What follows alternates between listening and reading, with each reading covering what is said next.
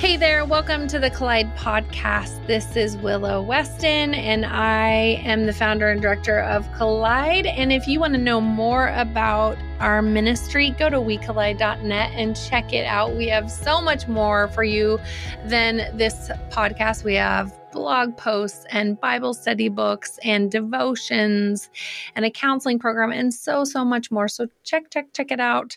But today I'm so glad you hopped on with me. You're about to hear an interview that I just did with Kevin Sweeney, and it is going to give you a lot to think about. My brain is thinking still. I made a lot of notes. I have a lot of questions. There was a lot of challenging thoughts and a lot for me to just really chew on that I'm excited to hand over to you. Kevin was the co-founder and lead pastor of Imagine Church in Honolulu, and recently just closed that down and has transitioned into full-time author and podcast host. He hosts the podcast called The Church Needs Therapy and wrote 2 books, including his latest, The Joy of Letting Go. And we had this great conversation around the beauty on the other side of letting go. So check it out. So Kevin, there's so many things I want to ask you about. You are the host of a podcast called The Church Needs Therapy. You've written a book called The Joy of Letting Go. But before we get to those exciting things, you were co-founder and lead pastor of Imagine Church in urban Honolulu for, it sounds like, a decade, and you've recently transitioned out of that. That's a huge move. What has led you to make such a big change? Yeah. First of all, this being the second book and doing interviews and getting to meet a lot of great people, I don't take for granted people welcoming me on their show. I really, it means something to me. And I think in light of the larger transitional season of my life, it's like each one of these moments is not just a good step for the book, but it's actually feels like another step for this next unknown chapter of my life, these kinds of conversations. So one, thank you for whatever energy you, Kim, I'm emailing back and forth. I always thank the people doing that because it means a lot to make it work. So I appreciate both of you. And yeah, my wife and I started a church called Imagine Church in almost right now, like summer of 2013. So about 10 years ago. And we started in our living room, and there was a new neighborhood, Kaka'ako, where we are right now. It's like the unofficial arts district. And my thought back then is these new neighborhoods need new pastoral imaginations in order to follow Jesus into the future. And imagine for people who, any theology nerds who listen in, for Walter Brueggemann, and one of the greatest Old Testament theologians who I love, has some of the most profound writing on imagination I've ever read that really shapes me profoundly in everything I do. And his general thing is the prophets were people who imagined alternative futures beyond the empire, and in doing so invited new possibilities in the present. Or called people into accountability in the present, what was required. So Imagine was that imaginative step of what does it look like to follow Jesus into the future right where we are. And, I had a great experience. I loved the church that we built. It doesn't mean it wasn't hard. Pastoring is a very challenging thing. There's a lot of wounds you get along the way. Leading is hard. There's this unique invisible burden you carry. It's pastoring. I tell people pastoring is like a convergence of parts of all of the hardest things most people unconsciously avoid their entire lives. Constantly being vulnerable and putting yourself out there, wondering if anyone's going to come. Holding space of uncertainty in relationships, which usually draws out the worst default patterns of our ego for survival when we don't know where we stand with people, a constant cycle of loss in and out. It's all, I could go on and on about complex emotional fields in relationships and family-like systems, just like family systems we grow up in. So it's a maddening, insane thing. And don't get me wrong, there's loss, heartbreak along the way, but at the same time, I love the church we built. And I also tell people you can lead and pastor without ever burning out. I never burnt out in 10 years. I never overworked myself to the point where I got sick. I was engaged, but also I gave myself the permission to be a human and to enjoy where I live and understand I can care for people without taking full responsibility for their lives. I think we can do that, in our lives. And I'm proud of that journey. And what it came down to was when COVID hit, I don't know if your listeners are aware of this, but everything changed. And No way. No way. What's interesting right now is it was 3 years ago right now. And that journey of leading through COVID was very hard, digital, adapting constantly. And then you're having this post-murder of George Floyd uprising. You're leading people through what for some people feels like a new social awakening, what for other people is actually not anything new, but a part of a trajectory of the United States of America as a whole. And there's complexity and there's feelings around it that are hard. And it's like the transitioning out of the Trump era. There's a lot happening the past 3 years. And in the fall of 2021, after not meeting consistently in person for 18 months, my wife and I thought there's one more, we're going to reopen and there's one more chapter ahead for us. That's what we thought, 2 to 3 year rebuilding chapter. And about 4 to 6 weeks into that process of reopening, I started to realize this is the last chapter, but it's not a rebuilding one. I could just feel it. I could see it. I knew it. And thankfully, my wife and I did not carry the unnecessary obligatory burden of feeling like Imagine has to exist forever in order for it to be valuable. That just isn't how we operated. We're like, if this was a beautiful community for about a decade for people, transformation, baptism, inclusion, connection, etc., then that's a good thing. And my mind started shifting of like, this is a moment of restoration to like, oh, Imagine's moving into hospice care. Because I think about communities as living beings and organisms. And so I thought, oh, if you transition something into the imagination and the thought of hospice care, the way you relate to this living thing completely transforms. It's no longer preserving longevity, it's quality and depth as we have this time together right now. And we announced to the church, hey, this is where we're at. We're going to do one last 6-month journey back at our place. Eat, drinking, no more sermons. I had no more energy for that at that point. I'm like, we're just going to be together the same way we started. And then we're all going to move on. And that's what we did. And our last Sunday was May 29th. So 10 months ago, 9 months ago, maybe. So I'm not even a year out from that moment. Wow. So you moved from hospice care to actually having a funeral. Absolutely. No, that's definitely. And we had, hospice care, the 6-month journey, just saying, hey, no one has to come on this, but we're making room for people because there are questions that arise for people. Why is this happening? There are feelings of hurt or confusion.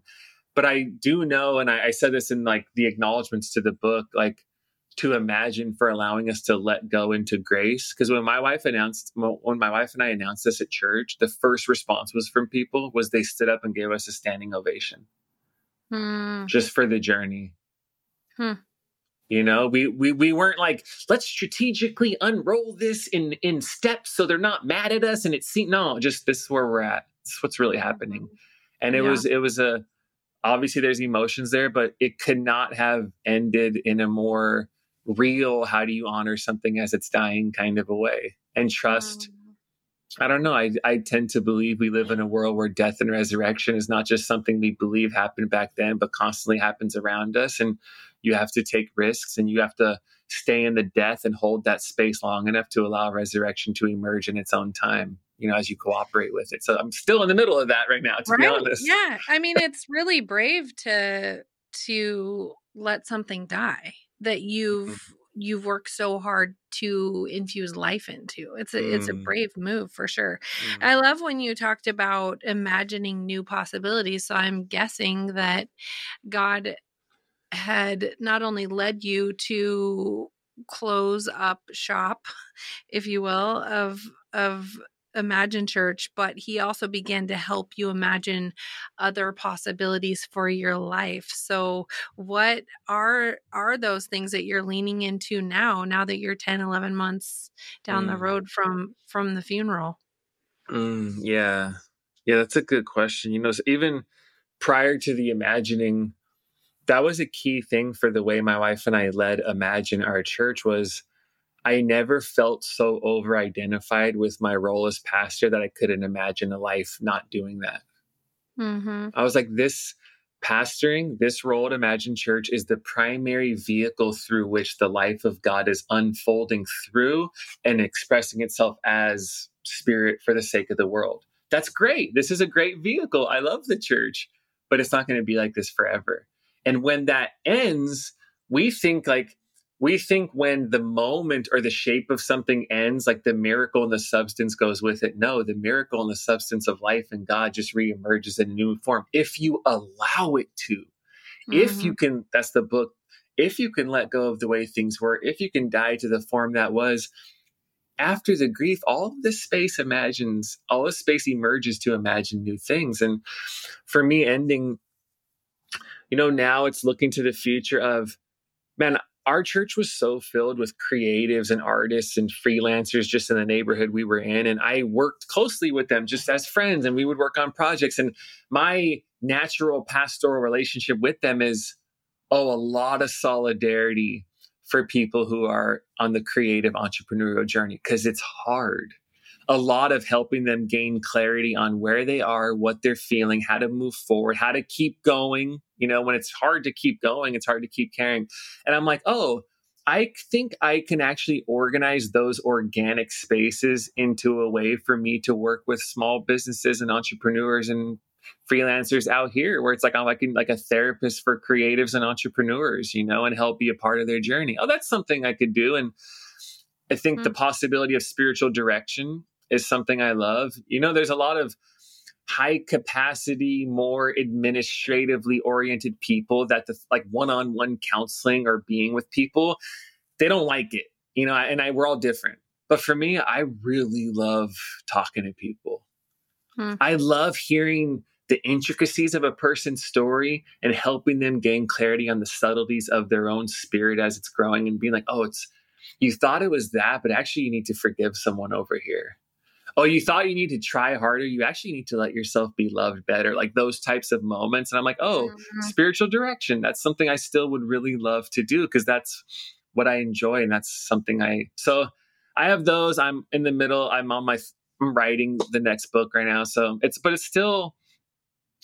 there's still about 3 months out from starting to roll out some of these things. And to be honest, right when we announced Imagine was ending in January, I intuitively and almost instantaneously just thought, I need 18 months. I need 18 months. And I was still like, I came out with 2 books during that time, and I'm writing now. So I was still doing stuff, but I'm like, I need 18 months to not be in heavily people-oriented environments where I have a role to organize, lead, or manage. I'm not there. There's a fragility I can feel after the past decade.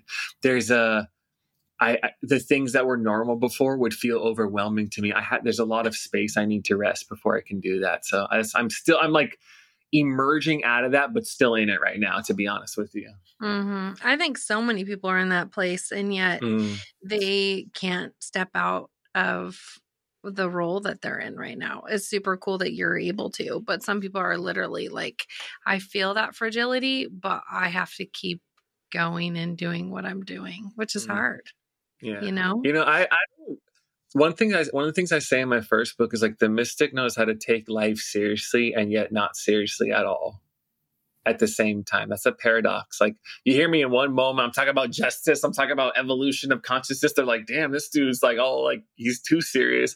Then you meet me in another environment, they're like, he's a pastor, this dude doesn't take anything seriously. I'm like, no, it's both. Because that's a part of like, not the belief system you have and hold, but the trust you have from knowing that you're being held by God, for me, takes the weight off and allows all this to feel much lighter. This can end. Something else will happen. I have 2 kids. My wife and I have 2 little kids. The risks we're taking right now for me to end is very real. It's not like there's economic implications for my children's future and present. And yet, to me, there's a playfulness that comes from really, really doing the Jesus journey and trusting death and resurrection in your own life. You're like, we can let that die. Because this story says there is resurrection. I've trusted it before. Let's trust it again, even though I'm approaching 40, even though the risks get heavier as you get older. No, this is still the story. And to keep growing, we have to keep entering into these in-between liminal spaces that are scary, because this is where the new life is born every single time. I love the idea of trusting the death and resurrection in our own lives. It's so good. You just recently came out with this book, The Joy of Letting Go. I want to talk about that for a second, because you say about letting go that it's not one thing we do, but that which maintains the flow of everything we do. Can you tell us more about what you mean by that? Yeah, I appreciate that. Each chapter in the book is about a different thing. So there's a chapter on compassion, a chapter on working for justice, a chapter on growing and evolving, a chapter on being present. And that quote's important because what I'm saying is, in order to do every single one of these things well, you have to be able to let go. Like, letting go is not one thing we do outside of these things. Disconnected letting go is that which is within all of these things and everything we do that allows the flow to continue. So, like in a chapter on being present, I might talk to somebody and they'll think, what does being present have to do with letting go? You wouldn't really think those things are connected immediately. But, in that, I'll say something simple like, if you don't practice letting go, you will be too attached to the specific way you think the moment's supposed to be. So you can't, like, when you need to fix something, you cannot be present. If you're trying to change someone, you cannot be present. When you try and control the moment, you cannot be present. See, if your mind cannot accept any specific part of the moment, you cannot be present to the wholeness, to the beauty, and the miracle of the moment. So what do I have to do in order to be present? I have to let go of the way I thought this moment was supposed to go. Because if I'm attached to the way I thought it was supposed to go, I can't let it be what it is, because I'm frustrated, angry. I'm forcing and coercing people to cram them into my idealized way. Oh, in order to be present, what's really required is not me forcing reality into this small box I had of what it was supposed to be.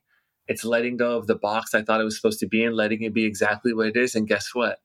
Now we're back towards each other. I'm back with the person who's in front of me. I'm back with my kids or whatever I'm doing. So letting go is required for being present. Compassion, suffering with somebody. What is required to be compassionate? You have to let go of your need to avoid pain.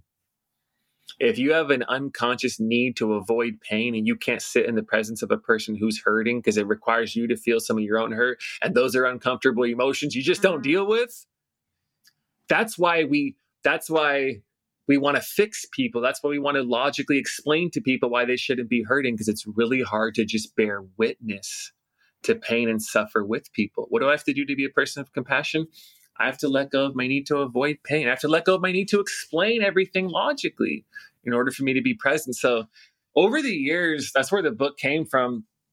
I would just be in so many conversations with people about so many things. And I'm like, you're telling me it's 53 different things, but I can see to the center of this.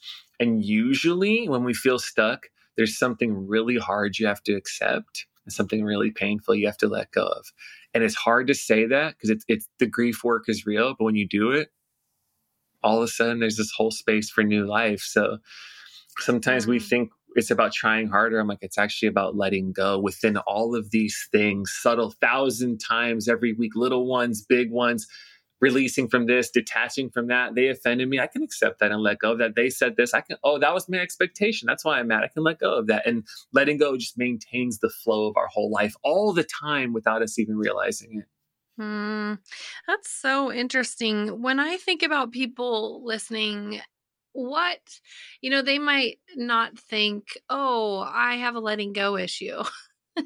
I need to work on letting go. You gave such specific examples that were so good. But I'm curious, like, what are some indicators in our life that we might not be so great at letting go?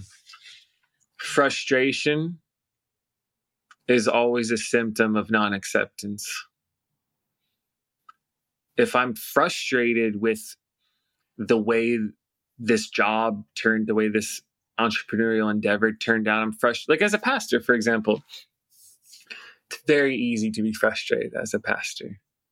Very easy, because you're dealing with people and they're not growing the way you think they're supposed to grow. Who said that, by the way? That's one of the things that saved me along the way is like, I can let people be exactly where they are. And to me, that's the humbling thing about being a guide and being a pastor is you're like, I'm willing to go with you as far as you allow me. So the depth of our relationship is on your terms, not mine. That's already hard, divesting yourselves of power and control. Hey, some people wake up and grow. Some people do the same thing again and again and again. And either way, I don't lose sleep at night because I'm not you and you're you. I'm me. I'm a guide. I'm not you. I'm not responsible for you in that way. So 2 years into church planning, you could easily be like, I thought we were supposed to be here at this point, have this many levels of leadership. I went to this conference and they said excellence looks like this. And I thought we were supposed to be here. No, but you're not. So am I going to get frustrated and overwork myself to convince myself I'm doing enough based on those previously established expectations? Or do I say, oh, but this is where we are. And if I can let go of how I thought this was supposed to go, I can let it be what it is. And now that I'm here, I can creatively work with it and grow instead of feeling like I'm not doing enough, putting it on other people and making them work harder, somehow putting blame out there. Oh, I can let go of my expectations and let it be what it is. That's true for marriages, partners, relationships. So often you're frustrated with where a person is. You have to die to the way you think this person's supposed to be and let them emerge as the beautiful, mysterious, imperfect person they are and let yourself do the same for them. That's all letting go of things along the way. And this is, I sit down, I would think about this in my mind in our old apartment. Kids are down. I finally sit down on the couch. I'm exhausted. I'm going to have a glass of wine and who knows what stupid thing I'm going to watch on my computer. And like, there's one more thing I didn't do. My wife's like, hey, babe, can you do this because you forgot to do it or something? My initial default response is frustration in that moment because I'm tired. Young kids make you tired. And yeah, I can get frustrated. And what is frustration? It's non-acceptance. It's like a form of anger and non-acceptance in a subtle way. But if I can let go of this was my moment to finally relax, if I can let go of that little need I had, do this one thing for a minute and a half, now I can return to it. But if I don't, now I'm just pissed, frustrated. Maybe I say something passive aggressive to my wife. Maybe she's taken aback. Now there's just a little letting go that was required on my end, a little hard thing to accept. Now we're back and we're all good. So to me, letting go, the invitation to let go is almost everywhere all the time on these subtle ways. Your mental, spiritual, and emotional health is worth time, energy, and investment. As women, we can sometimes struggle to find the space and time necessary to focus on rejuvenating our minds and our spirits. But the truth is, our health is worth it. The Collide Counseling Bundle is an online course featuring 12 videos of mental health professionals giving their best advice, journals, resources, and so much more to help walk you through the topics that are most relevant to your life: anxiety, broken relationships, body image, and more. We are so thrilled to be making the resources for a sustainable healing journey available for the same investment as what one therapy session typically costs, $99. It's time to invest in your healing and wholeness. Learn more at wecollide.net/counseling bundle. I thought you were going to respond to her by telling her to let it go. I like your angle that you actually got up and helped her out. All husbands everywhere need to listen to this podcast. No, well, that's yeah. And I'm sort of curious because the invitation you're laying out feels really beautiful, and it sounds beautiful. It sounds like to trust God in death and resurrection, to let go, to lean more into acceptance of where people are at rather than where we expect them to be. Like, I'm all in. I'm curious though, you make it look so easy. So is there an epiphany you had in life? Is there like an experience or someone or something that shaped you in such a way where letting go has become so doable for you? That is a great question, because it gets at what the crux of why it's so hard, because it is. In the intro to my first book, The Making of a Mystic, I say the peace the mystic has in public comes from the tears they've shed in private. Because of what I'm talking about.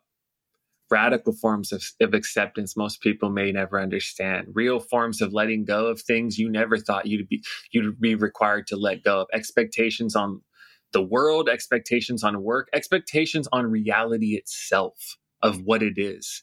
Because all these are particular examples, but when you zoom out, what we really, on a universal level, if you really want to expedite this process and get a head start and make it easier, on a larger universal level, what we're really doing is forgiving reality itself for being flawed. It's really hard.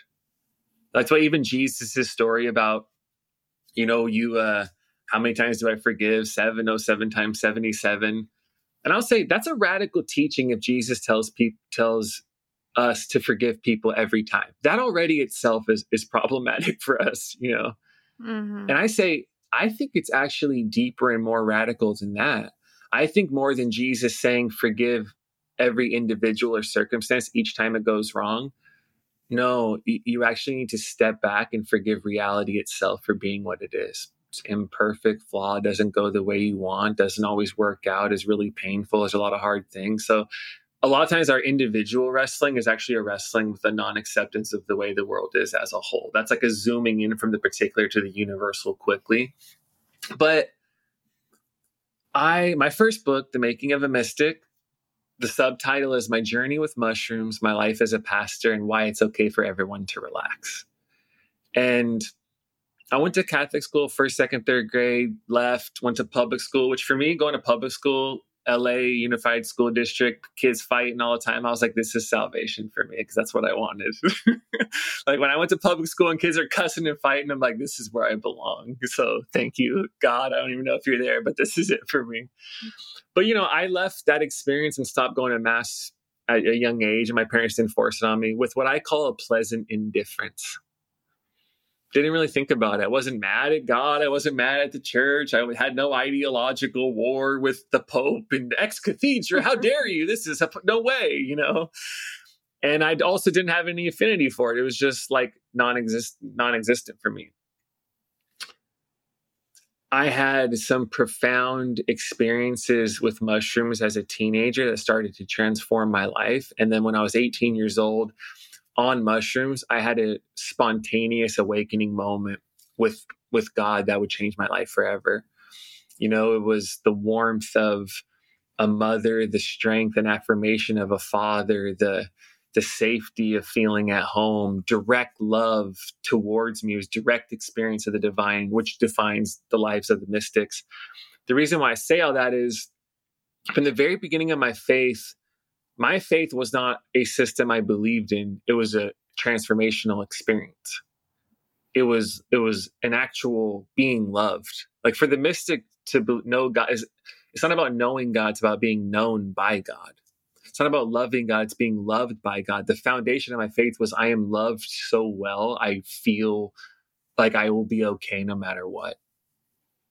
Hey, this job doesn't work out. Worst case scenario in my early 30s, imagine doesn't work out. We have no money. We got to move home. My parents would take us in for a while to get us back on our feet. Like your ego will be humiliated, but I'm like, that's not actually who I am foundationally anyways, because this larger sense of self and God, that doesn't actually mean anything. I can begin again. So letting go is trusting that you will be carried through the death every time, because letting go feels like death, because letting go is death. It's letting go of something and dying to something are the same. It's just different ways of saying it. So letting go of the expectations I had on how relationships are supposed to work as a pastor. When you love somebody really well and they end up crushing you or hurting you, betraying you, which happens. Mm-hmm. Oh, maybe a part of me unconsciously thought if you love people really well that they're going to stick around. Oh, that's not how this works. Wow. Can I accept that we live in a reality where I can open my heart and give myself fully to people and they still might leave? That feels like I can't accept that because I think I will disintegrate. I don't know what we think, but our ego relates to those things as death. And the funny thing is there's just more life on the other side, but we think we won't make it through if we accept that or let go of that. And every time we do, not only are we okay, but we're actually more us than we were on the previous side because we have let go of some of the boundaries on our sense of self that were never meant to be there in the first place, and we're getting in the way the whole time. So letting go isn't just about moving forward. It's about becoming more and more of who you actually are, because the layers of you that aren't you, that you think are you, are getting shed along the way every time you do it. It all sounds poetic and beautiful as we're on the We Collide podcast and we talk about it and we laugh and it's great. But letting go is an embodied experience.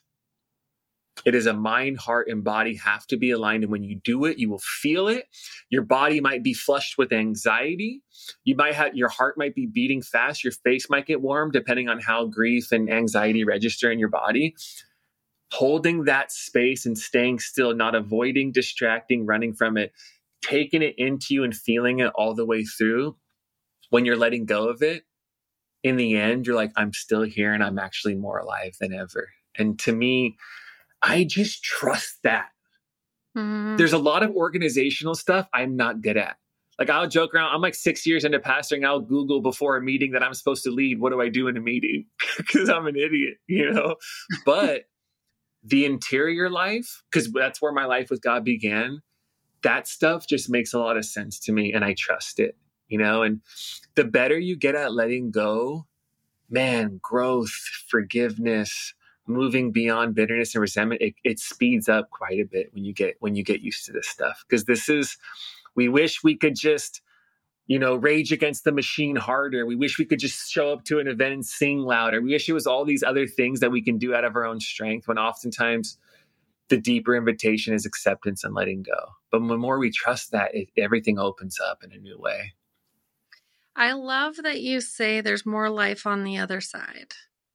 I feel like that's a mantra that I could say to myself over and over again when I'm feeling like God's inviting me to let go of something, whether it's an expectation, a mindset, an unforgiveness, a place I find my identity, whatever it is, like to remind myself there's more life on the other side of this. That's such a good word. I want to go back only because I think there's going to be people tripped up by this. And so I think I have to go back. Yes. Because if I don't go back, then I think people are confused. And so we're going to go back to the mushroom story. Oh, how did I know we were going back there? How did I know that? Because you get asked all the time. But I don't know exactly what the story was, but it sounds like in your place that you were at, God showed up in the midst of this in a way where you experienced something supernatural while experimenting with mushrooms. But I don't want to put words in your mouth. Tell us what you mean by that, because there's going to be some people listening like, is he telling us to do mushrooms to experience God? Yes, like what are you getting at when you share that story? Yes, I will say as my disclaimer, I do not prescribe people psilocybin, which is the hallucinogenic property within mushrooms. I never have, and this is not a prescriptive story. It's descriptive of me one of the things I love my own story because I think my life's funny because I've lived so many different lives. It feels like, like playing basketball as a kid. I grew up involved in hip hop and involved in music, and then it's funny to me. And so the mushroom stuff is just me owning the fullness of our story, which, by the way, we all have to do.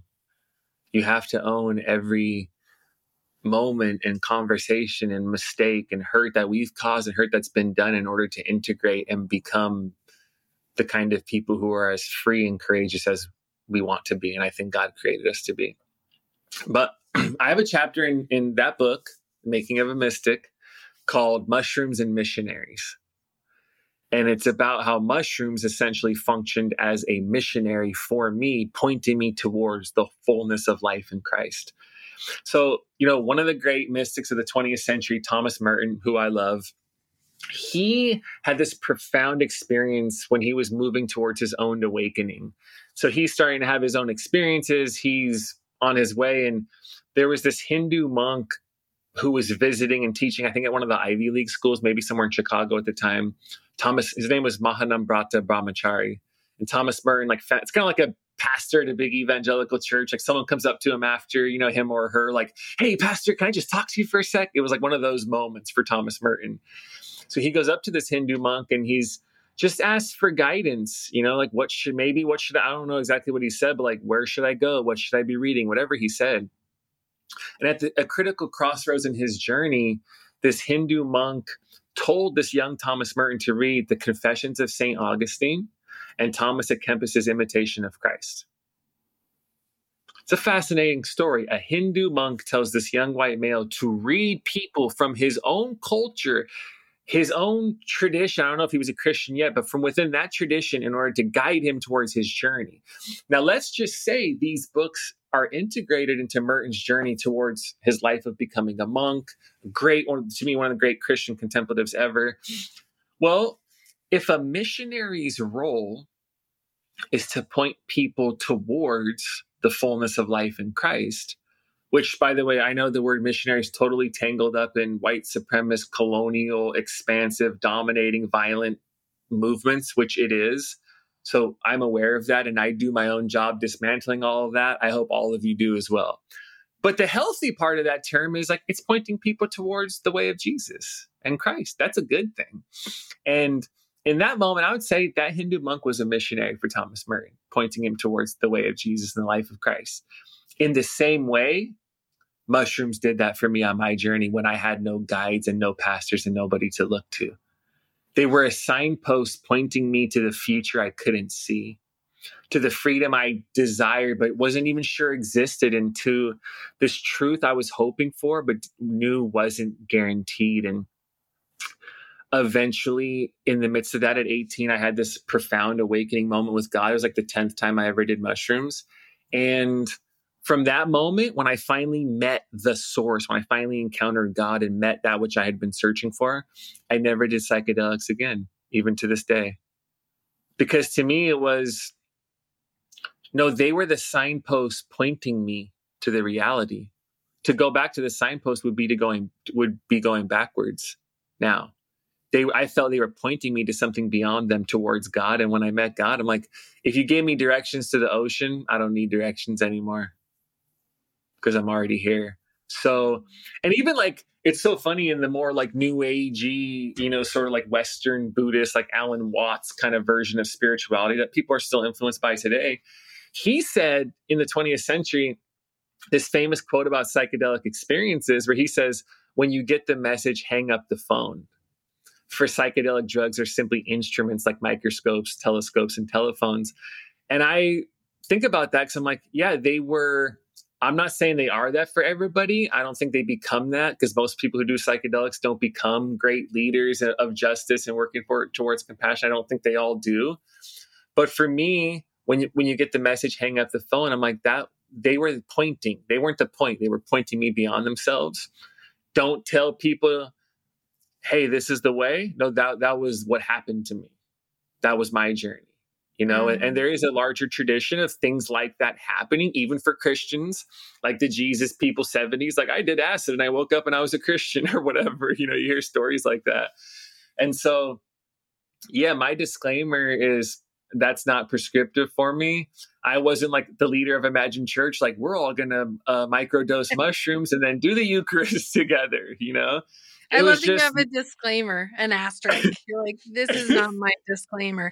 I mean, you mentioned owning the fullness of your story, and you're saying this is your story and this is how God showed up to you. And I think that's so true, that Jesus shows up in the most unexpected spaces and places and states. states of Mm, mind, right? Like mm, I'm thinking like of some of my own stories of growing up with an addict and then, you know, using substance like crazy before I knew Jesus. And some of my most uh vulnerably open moments considering the divine were when I was inebriated. And partly mm, because you sort of start letting your guard down, and what's really in there, the deeper mm, longings mm, of your heart can kind of come out a little bit, or you allow them to.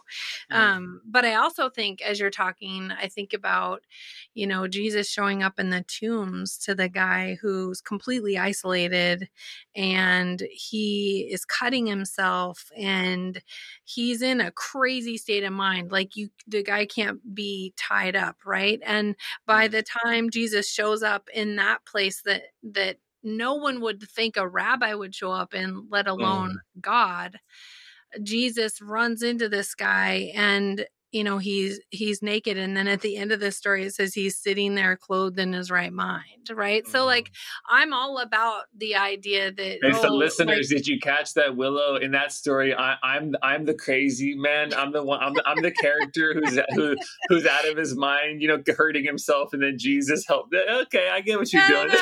yeah, I was that, and can be sometimes still, but no, what I'm getting at is like I can totally wrap my mind around the Mm, idea that the divine God with us, Jesus, shows up in spaces that no one else will go. No one else will mm, enter in, and no one expects God to show up there. mm, You know, and mm, I think it's interesting that you had an experience where a lot of people would say God would never show up in a space or a mm. place like that, but he actually did for you. Yeah. And it Oh, pointed you to him.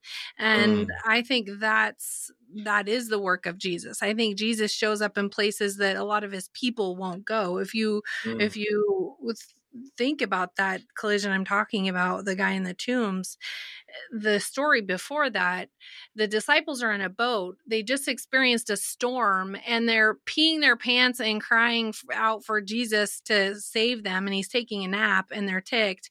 And he just bosses the wind and the waves around. And then they're totally fine.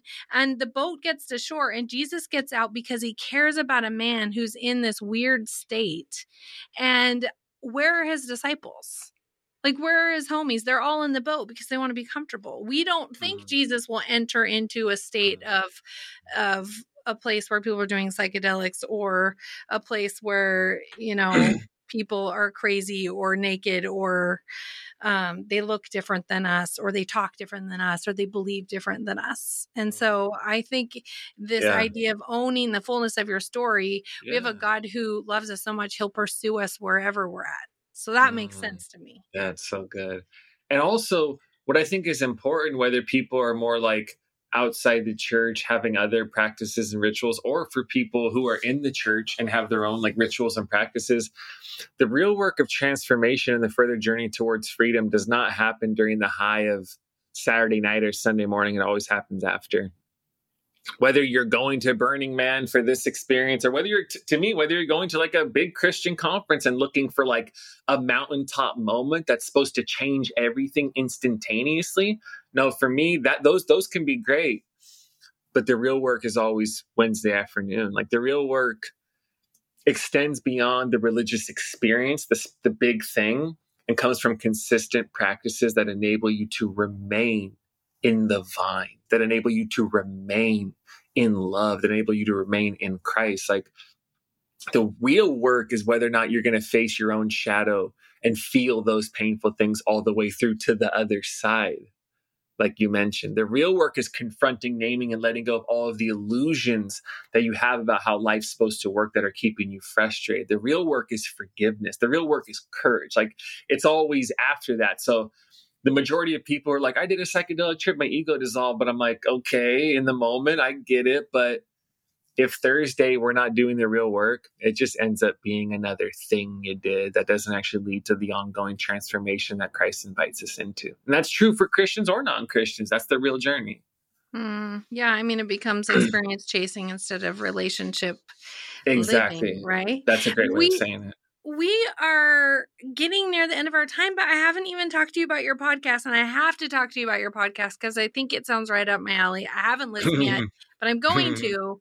But it's called The Church Needs Therapy. Can you tell us why this has become a driving passion for you to center conversations around? Yeah, I think one, to be honest, when I first started it in the summer of 2020, being so far from people in Hawaii, it gives me a chance to connect with people. Like if it isn't for podcasts, we're not having this conversation, more than likely. And that's cool, and there's people out there like I want to be connected with people who are helping build the kind of future I want to be a part of. So one, on a simple level, being this far where I don't get to go to events and see people all the time just because of where we're at, like it's just a great chance for me to do that. Even through the books and writing and endorsements I got, like a lot of that was born out of just those connections. And, the title, The Church Needs Therapy. My wife's a therapist. She has her own private practice here in Kaka'ako. She kills it. She's the ambitious, more steady focus. I'm more of like the artistic, like this is going to work, but we got to hold this tough space for a while. Then it's going to go. And, people who go to therapy go because they have hope. If you don't have hope, you don't even take that time. You're not going to look for transformation because you've already decided it's not possible. And the church needs therapy for me is I consider I've over the past 15, 20 years or so, I can do all the naming and critiquing of everything getting in the way of, I think, the way of Jesus in the world. Like I'm sure a lot of your listeners can, We talk about institutionalized white supremacy. We talk about power dynamics in the church and abuse and covering up and people more concerned with public perception than real people. We can go on and on and on. And yet, when the church is shining, I don't see anything else like it. And I not only am committed to the way of Jesus, but I love the great tradition of our faith. Goes back much further than the Great Awakening preachers, goes back much further than the United States of America. It goes back really far. And it's a beautiful tradition to be a part of. And the church needs therapy is saying, yeah, let's name all the things. Let's talk about them honestly, but that's not the point, is to just keep doing that. The point is to clear the way to keep building and creating something new. And that was true for like at Richard Rohr's Center for Action and Contemplation. One of their taglines or whatever they call it is the best criticism of the bad is the practice of the better. Who is going to have the courage to keep creating the newer spaces that we want to be a part of? I started imagining because I wanted a church to be a part of like that. And I just didn't see one. So for me, the church needs therapy is, hey, let's do all the work, just like in therapy. Name it, own it. It's tough. It's painful to say. It's embarrassing. It's humiliating. Let's keep going. And then once we do that, it's all for clearing out the way for us to keep courageously incarnating the body of Christ and building something beautiful, caring for each other, being a consistent presence of compassion, voices for justice in the world. Okay, let's do all the clearing out of the way for us to keep doing that. So that's where it comes from for me is even my year-ish, even though it feels like more than a year, because the last 6 months of Imagine were they weren't highly demanding. My little bit of time away, not going to church. I haven't been to church since we stopped. We're not in a rush to do that right now. And I'm, as far as I am, as Kev's a mystic, I have probably different thoughts on the way beliefs, all these different things. And you know what? I'm like, man, I really love the church. That's where I'm at right now. I still love the church. I still want to be a part of it. I still want to help support her, love her, care for her, and help her grow into what we all believe she can keep becoming. And I'm like, that's really cool to do that for 10 years, to be the unique person I am and have the unique experience I have. And be like, man, I still love the church and I want to give my life to this. So church needs therapy is a part of that. Yeah, it's very cool. We talk a lot at Collide around the idea that you have to recognize brokenness before it can be made whole. So, you see Jesus doing that all the time and helping people to be made aware of their own brokenness because we've been invited to ignore our own brokenness. We've been told people in the church can't handle our brokenness. And so we're constantly living in a state of brokenness because it can't be made whole unless we first recognize we have it going on. Like you look at Jesus showing up to the woman at the well, and really that whole banter back and forth about go get your husband. I don't have a husband. Yeah, you're right. You don't have a husband, 5 husbands, blah, blah, blah. It's like, hey, this pattern in your life is maybe not working. Like he's helping her become aware of a way that she's thirsty that maybe she hadn't even realized she is, right? And so the church needing therapy, like how powerful for capital C church to be like, hey, we're broken. Like we've made mistakes. We've blown it. We've totally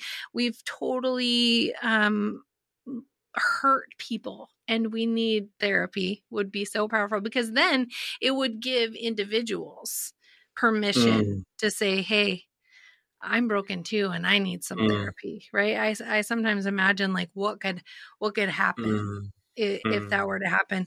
I preach different places, and it makes me think of being at this church, and afterwards there's people in a line to chat, and this kind of short, older guy with glasses came up to me, and never seen him before in my life. And it's like a mega church. And he basically said, I'm going to tell you something no one in this church knows. And he's been involved in this church for decades.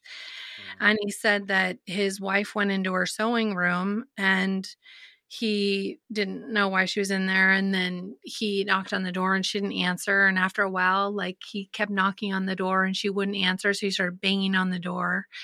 And this went on for a while. And then he just, like, with his little body, just ran and knocked down the door. And he said, there was my wife with, she cut her wrists open, and there's blood running down her arms. And he's just crying. And he's like, I've never told anybody in this place this story. And here you can see him, he's just so isolated in their pain, and no one knows. So there's no help, there's no community, there's no like healing invitation, because he doesn't feel like anyone in his church can handle his pain.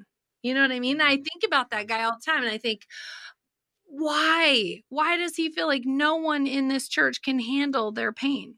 Like, what kind of message, what are we doing as capital C church to send the message that we can't handle pain? Because when you look at the life of Jesus, he can handle anything anyone has to bring to him. So all that to say, I get super worked up about this topic, and I'm going to go listen to your podcast. I want to hear it.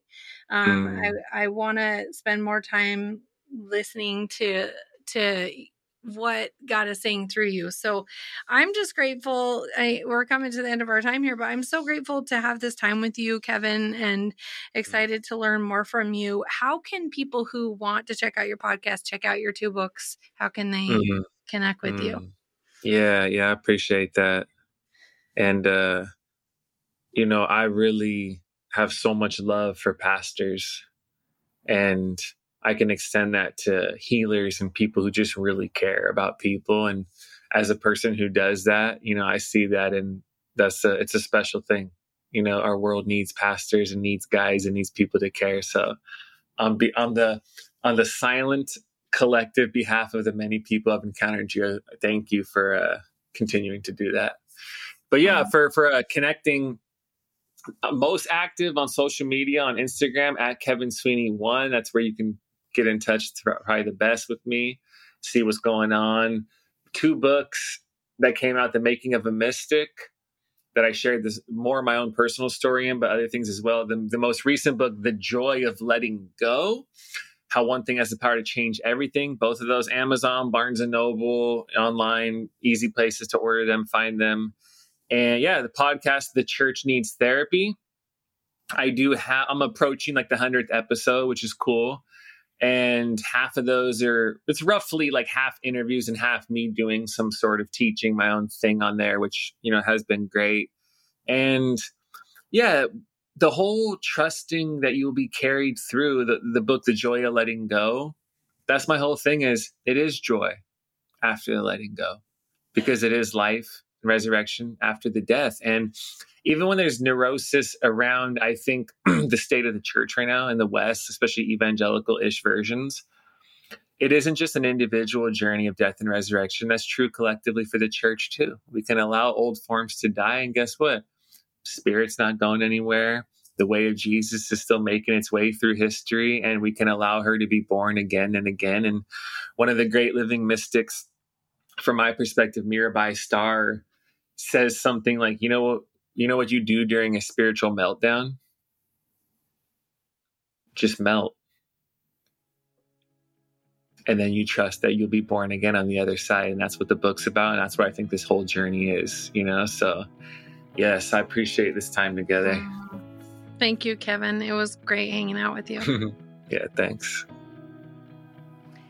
Well, friend, I know that was a lot to chew on, and I hope that more than anything, you were invited to trust death and resurrection in your own life. That you were invited to trust that on the other side of letting go, there's more life there. And we see that in Jesus all the time. We see him asking people, let go of your treasures, and you'll feel so much richer when you give to the poor. Let go of holding on to your life so much so. In fact, he says, why don't you think about losing your life, and there you'll find it. Or to the woman who was so thirsty that I talked about with Kevin, who was going from man to man to man to quench her thirst. And Jesus says, on the other side of letting go of that chase, I have a water that will fill you, and you'll never grow thirsty again. On the other side of letting go, Jesus says, there's something new that can be born. We see that in his life and his death, but also in our own experiences. And I don't know what you have going on today that God is inviting you to let go of. But I imagine there's something, and I imagine that it must be super hard to consider doing it. And so my prayer for you is that God would infill you with all the bravery and courage that you need, that you would be able to hold on to him for your strength and all of your needs, trusting that he has good in mind for you, that he has your life in the palm of his hand, that he knows what's best. And on the other side of hard is life, on the other side of darkness is light, and on the other side of death is resurrection. I hope that you keep colliding, and we'll catch you next week.